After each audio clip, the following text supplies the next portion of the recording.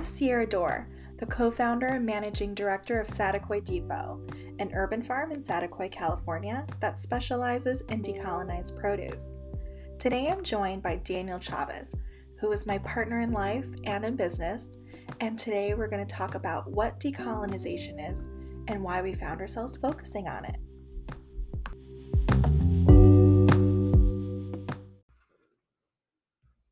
Hey man, how you doing?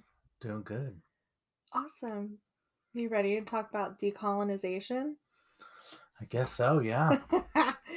Okay, well, first, I think it's very appropriate to acknowledge the land that we are sitting on, living on, farming on, which is Chumash land. Saticoy is even a Chumash word that means a place sheltered by the wind. You have uh, a different perspective on this. You grew up thinking it meant something else. Yeah, I was always told as a child that it meant riverbed, which seems appropriate since lives or is situated on the riverbed of the Santa Clara River. Yeah. And I just think it's really important to acknowledge that family story still. Your family's been on Chumash land, Saticoy city limits for generations, and they have quite a history in the community. Yeah, I guess when you say it that way, it feels much more, like clout behind it, but that's definitely not it. They were just No, they I grew. mean, they Yeah, lived and worked in Saticoy. yeah. My grandpa was a mechanic, the head mechanic at the lemon packing factory there. And my mom would always bring up like you could see his work that he built this like conveyor system that was visible until the lemon packing factory burned down a few years ago.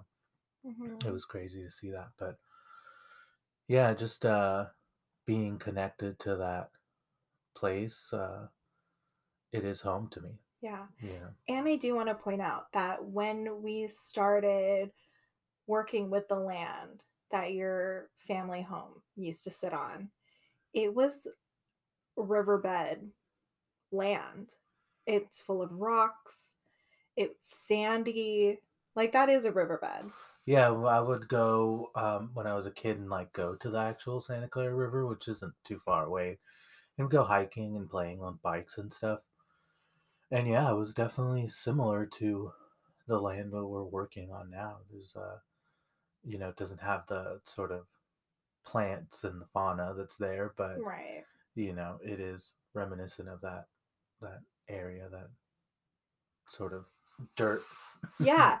And okay, so it means place sheltered by the wind, right? And honestly, ever since I learned that, I've been like, what is protecting it from the wind? Like, it gets windy, so I don't really understand what it meant. But thinking now, it's between like two mountain ranges. It's a valley. Yeah, So that makes sense. yeah, it does. And I mean, like, there must be also. I mean, I think there's always a communities that um, like settle next to water sources, and the Santa Clara River is not really Hmm. running anymore, So sad. visibly, anyways. Yeah. It's a pretty big watershed underneath, but um, to to have that there was an importance there. I mean, the railroad system, our Hmm. namesake Saticoy Depot, must have been built there for a reason. Yeah. Yeah. Right. Do you know how long ago it was since there was running water and fauna? No, I don't think so. I know. I'd love to figure that out. We should. We should look into it. Yeah. Yeah. Yeah. Because you were the one actually who brought up that there used to be turtles Yeah. that live there. And I assume like the Chumash may have eaten them as well as a food source, Yeah. maybe. I mean, I think there's still like a lot of. I remember talking to someone that would say that there would be deer around. And coming from a place like Hmm. Iowa, where deer are still roaming around, and it is kind of like a city. I mean, it was a city where we lived, and yet to still be pretty close to seeing animals roaming. Yeah. That's not something that we really saw growing up. I mean, I Mhm. saw a wolf and definitely a bunch of stray dogs, but Mhm. uh, don't know if that really counts. And reading about the Santa Clara River watershed, yeah, there's like tons of different like animals that were there or are still there in limited populations. Fishing was a big thing. I mean, Mhm. that's Right. Yeah, yeah, yeah. huge thing, and there was types of fish that were indigenous to that Yeah. area. And we are still very close to the ocean. Yeah, So that I mean, people can still go fishing. There's still water, marine life. yeah. Someone told me once that the the watershed underneath is one of the fastest moving Wow. in the area or the west coast or something like that. Yeah. So there's definitely water there. I mean, the agriculture uses water pumps and stuff like that. So Yeah. it's definitely there. Okay. But it's interesting to think about what was there, Yeah. and I think that's the reason why we look at the history of the ingredients that we try to work with at the garden. Right. And what materials we bring in Hmm. from the ocean as well. Yeah. We use a lot of kelp and things from the ocean, fish. Yeah. Hmm. Anywho, well, we kind of got a little derailed. We're here to talk about decolonization, Yeah. which starts with, yes, the acknowledgement of the land that we're on. So, okay, it wasn't that much of a derailment. But I think it's really important to give people like a clear idea of what decolonization is. And I think it can, like, we can have a very academic definition, but I kind of just want to talk about what that means for us, Yeah. honestly, and how it transpires in the Saticoy Depot. Yeah, because I think there's a lot of iterations, and in the U.S., I think there's, I mean, a lot of cultures that are seeing that sort of movement and trying to make it their own and trying to sort of say it in a way that makes sense for them. But for us, it's really about just creating a safe space for Mm-hmm. the foods we eat, the places we want to work, the culture we want to share with people. So, and just taking away, at a basic level, just kind of taking away some of those Eurocentric ideas that dominated our cultures. Mm-hmm. And is yes, Literally, being Mexican American, Chicano, and you and your ancestry to the Philippines, like those were areas colonized by the Spanish and then right? the, you know, Americans. And so, Yeah, I agree. Yes. So decolonization is creating a safe space away from those European influences. And for me, it's deconstructing the how it colonization has the ideas that it's ingrained in me from my experience being an American, but also the experience of my ancestors and the trauma that's ingrained in my DNA because of it, because of hundreds of years of colonization in both of our ancestors' native countries. yeah, So, how do you see it? Like, oh, how do you feel like it's manifested in your life now from maybe like a family point of view?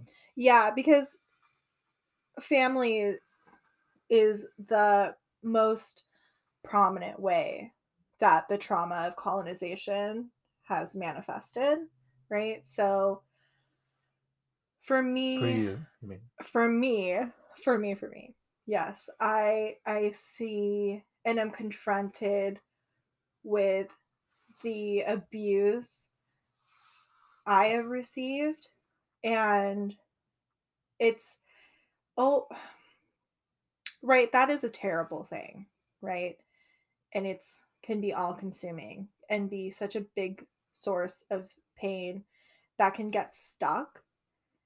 But it's always felt like there was more to it. Like there was an iceberg underneath.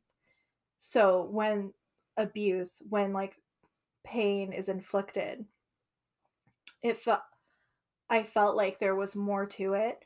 And through the lens of decolonization, I'm able to like finally acknowledge that and see the centuries of trauma that has been passed down through the generations of my family and has, yeah, manifested in my life. Yeah, because I think through that lens you can see, the keyword is the trauma, like causes someone to react a certain way or to live a certain life, and that's lasts for generations. Hmm. When someone who might have been living a certain existence or a certain quality of life, and then that is the new experience is forced upon them, that is really traumatic experience. Um and then for them to adjust their life patterns, like, that doesn't go away for the next generation. If anything, that they learn it and they like live it, Hmm. and then it takes a lot to sort of step away from that and turn around, um, Yeah. from the ancestors and be like, hey, this is not the way I want to live my life, and then how do I get away from that? Yeah. And this isn't something I'd normally share, but I'm feeling open right now. Um, and you know this, that I went to a healer some years back and we dove into a past life that was like the main characters in this past life were me and my parents. And I was the parent and they were my kids.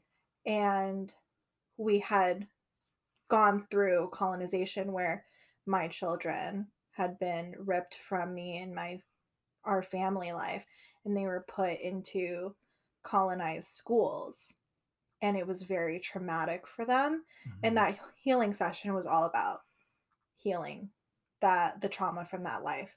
So it's like I feel like more purpose uh from that, and I didn't even connect that until like right now, which is so Hmm. crazy. So I that just even more solidifies like taking control of my narrative and my purpose in this life, um to heal, yeah, all of those, like my bloodline Hmm. from this body, but also like spiritually, like past lives as Yeah. well. And I think that's the reason why it was easier for me to maybe like use the term decolonized so openly in the first, like, sort of the first times we were sort of connected to that word and that idea, where for you it took a lot more effort to kind of get to the point where I'm proclaiming that this is something to me that's decolonized. Hmm. But before we talk about that, because I think we will talk about that, I think I just want to kind of say, like, my um, idea of like a generational, like, effect of Hmm. colonization is something a little lighter. But my grandpa and my great uncle, I mean, they were great examples of people for me that like had sort of lived experiences of what, like, of hustling to try to like make stuff happen, Hmm. and I really think that was based on the sort of traumas that they faced, not Hmm. maybe directly from colonization, but the impact that it had from them. Um, and yeah, they were just like always trying to make something out of nothing. And I think that's a common shared experience for people that were somehow taken, like, where there was things taken away from them Hmm. culturally and like you know, like resource wise too. Mm-hmm. And I think that's always like a consequence of how colonization Works. works. Yeah. Yeah. And I think that I exemplify that because I want to, like, I see it as a good trait, like trying to figure out how to like make something out of nothing. And I don't even know if, like, my great uncle made me a bike and he used a Is this? steering wheel Mm-hmm. as a handlebar. And I don't know if he didn't have a handlebar, or if he just really thought it was a cool idea. Yeah. But I like to think that it was just because, like, he had that available to him and he did it. Yeah. So I I don't think know. that's so cool. I love that story. Yeah. Yeah. Um, yeah, you're right. I do want to talk about how we started talking about decolonization. Um, I will say that you were the first one. You warmed up to that term more quickly than I. Hmm. And, I have my story of how I learned the term. A coworker um, brought Decolonize Your Diet, which is a book by these two wonderful professors from CSU East Bay and San Francisco State. And it's a whole book about decolonized Mexican recipes. And, that was the intro. But that was years before we started talking about it in regards to Saticoy Depot. Hmm. So, can you talk a little bit about your journey, like warming up to the term and how you started to feel comfortable saying Yeah. it? I mean, it kind of feels like I feel apprehensive saying like why, but because it just feels like the same thing about the interaction with the word and the term, is that it kind of felt superficial. I saw it as this like sort of um very like clear and concise, kind of put in a box, like, wow, this is a cool mantra to use, like decolonize as a movement, as a way to like kind of sanitized a little bit. And now, as I dive deeper into it, I realize that it's very multidimensional in the way we use like decolonizing, whether it's like with the food, or in the workplace, or in creating just safe spaces for conversations and ideas. And that's why I think um it's like important to reiterate like that this is for the culture, like to expand ideas, Mm-hmm. not by the culture. Yeah. When we talk about this concept of decolonization, I don't want it to seem like, oh, well, he said it this way, my friend who's this, so it means this. Yeah. You I, don't want to speak yeah, for every Latinx person or yeah, Chicano man or yeah, or the any person of decolonized color. movement in North Yeah. America or anything like that. I think it's Yeah. just, we want to kind of expound that idea a little bit.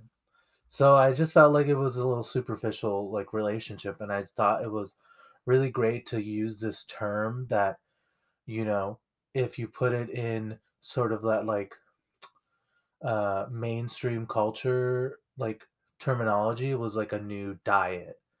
Mm-hmm. Like decolonized is, I mean, it's Gluten gluten free. free, Yeah, it's dairy free. uh-huh. Yeah. It's all these things that like were popular and are popular in mainstream. Paleo. Yeah, Yeah. keto and those kind of things, but it was in a form that made more sense to me as a person of color. Right. Um, but Yeah. And I will also say that in my experience, I wasn't in love with the idea of decolonized food. I didn't latch onto that. For me, I had to go in through like a side door to decolonization.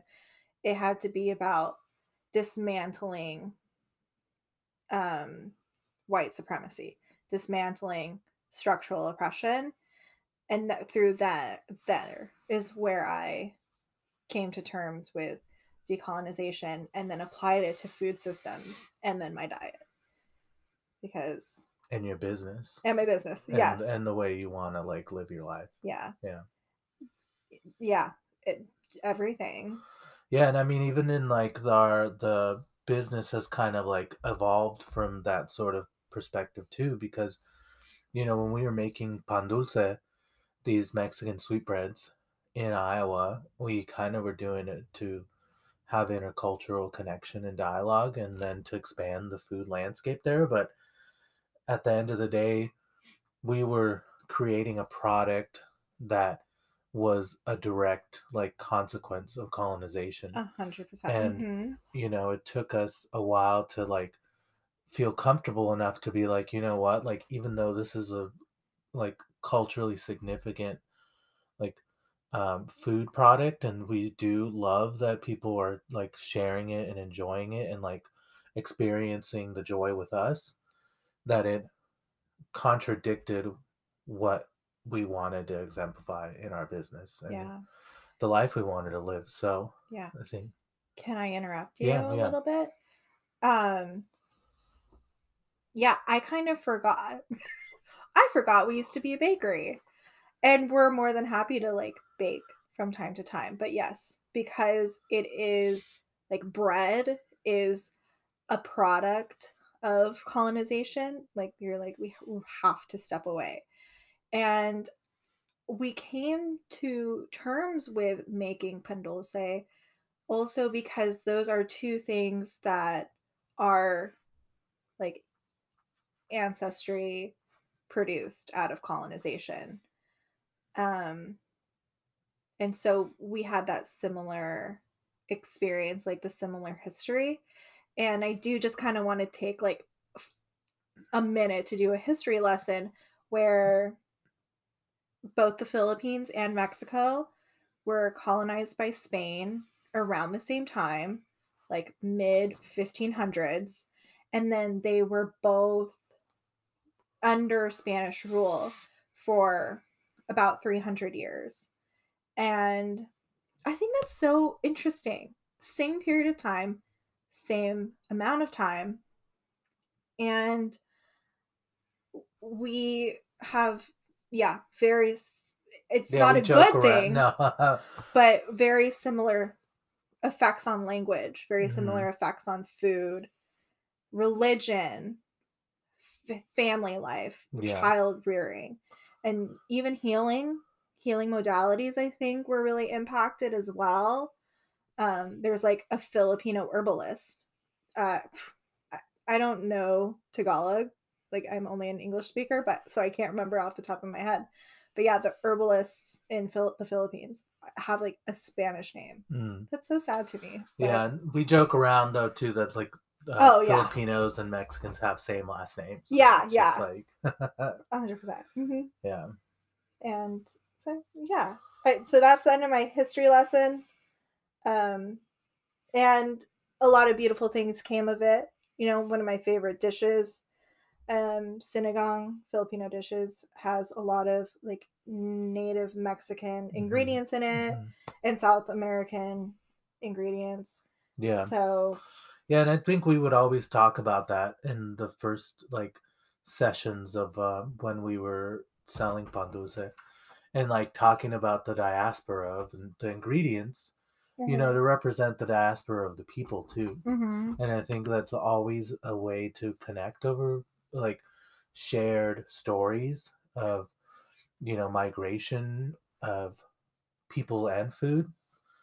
And it was always something to be able to like to learn more deeply about a culture through Yeah, their food. yeah. So we're almost running out of time. So I just kind of want to talk about last year. I want to rewind to 2020 and talk about how Saticoy Depot um like officially made that change based on everything that was going on in our country, in the world, and then like in our lives. So I don't think our communities are aware of what happened to us in particular, and like not going to talk about everything that went on behind the scenes, but we can probably share a little bit about our experience, um, and how that really pushed us and moved us into the space that we are in of decolonization. Yeah, I think there was like quite a bit of like culture shifting in this year. And I think we think that the pandemic really pushed us to reflect on our lives, and then that the culture really shifted because of that. And I think to an extent it did, but I also feel that somehow it was happening already, with the political like climate we were in, and the way people were finally saying like, no, this isn't how I want to live my life. And I think that's where we came from. I mean, we did go through a lot in 2020, but you leaving your job, me losing, like being forced out of my job and having to move, and losing our safety net Our and home, our home and our our culture there in the community. community. Yeah.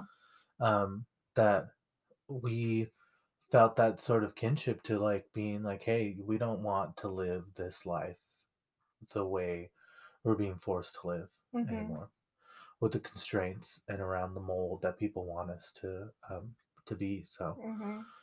it was a tough decision to be kind of move forward and kind of brush off that sort of oppression that we were experiencing. Yeah. When we started dating, I remember I used to always tell people, like, speak your truth to create a safe space for them. And I haven't said it in a long time, but we were so forced to speak our truth to ourselves. And it's like the truest truth. Mm-hmm.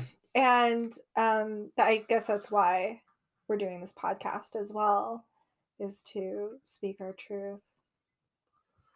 Yeah, definitely. Yeah. And I look forward to seeing how it evolves as we evolve with the business, and how we really rebuild where we left off. Yeah. Alrighty. Well, that's all we have for today. I think in the future, we'll dive more into this because decolonization is just such a huge topic. Yeah, and I mean that I think at the end of the day, like I said, like we want it to be for the culture. Like explore it for yourself, play with these sort of concepts and ideas, and like what this word means to you Mm-hmm. personally. Yeah. Um, and as we are always doing. Yeah. And we're still exploring it too. Yeah. So our relationship to that word and the ideas and concepts around it will continue to change just as our business has changed. So, Mm-hmm. thanks for being here. Thanks for talking to me, Daniel. Yeah. Thanks for listening, everyone. Bye.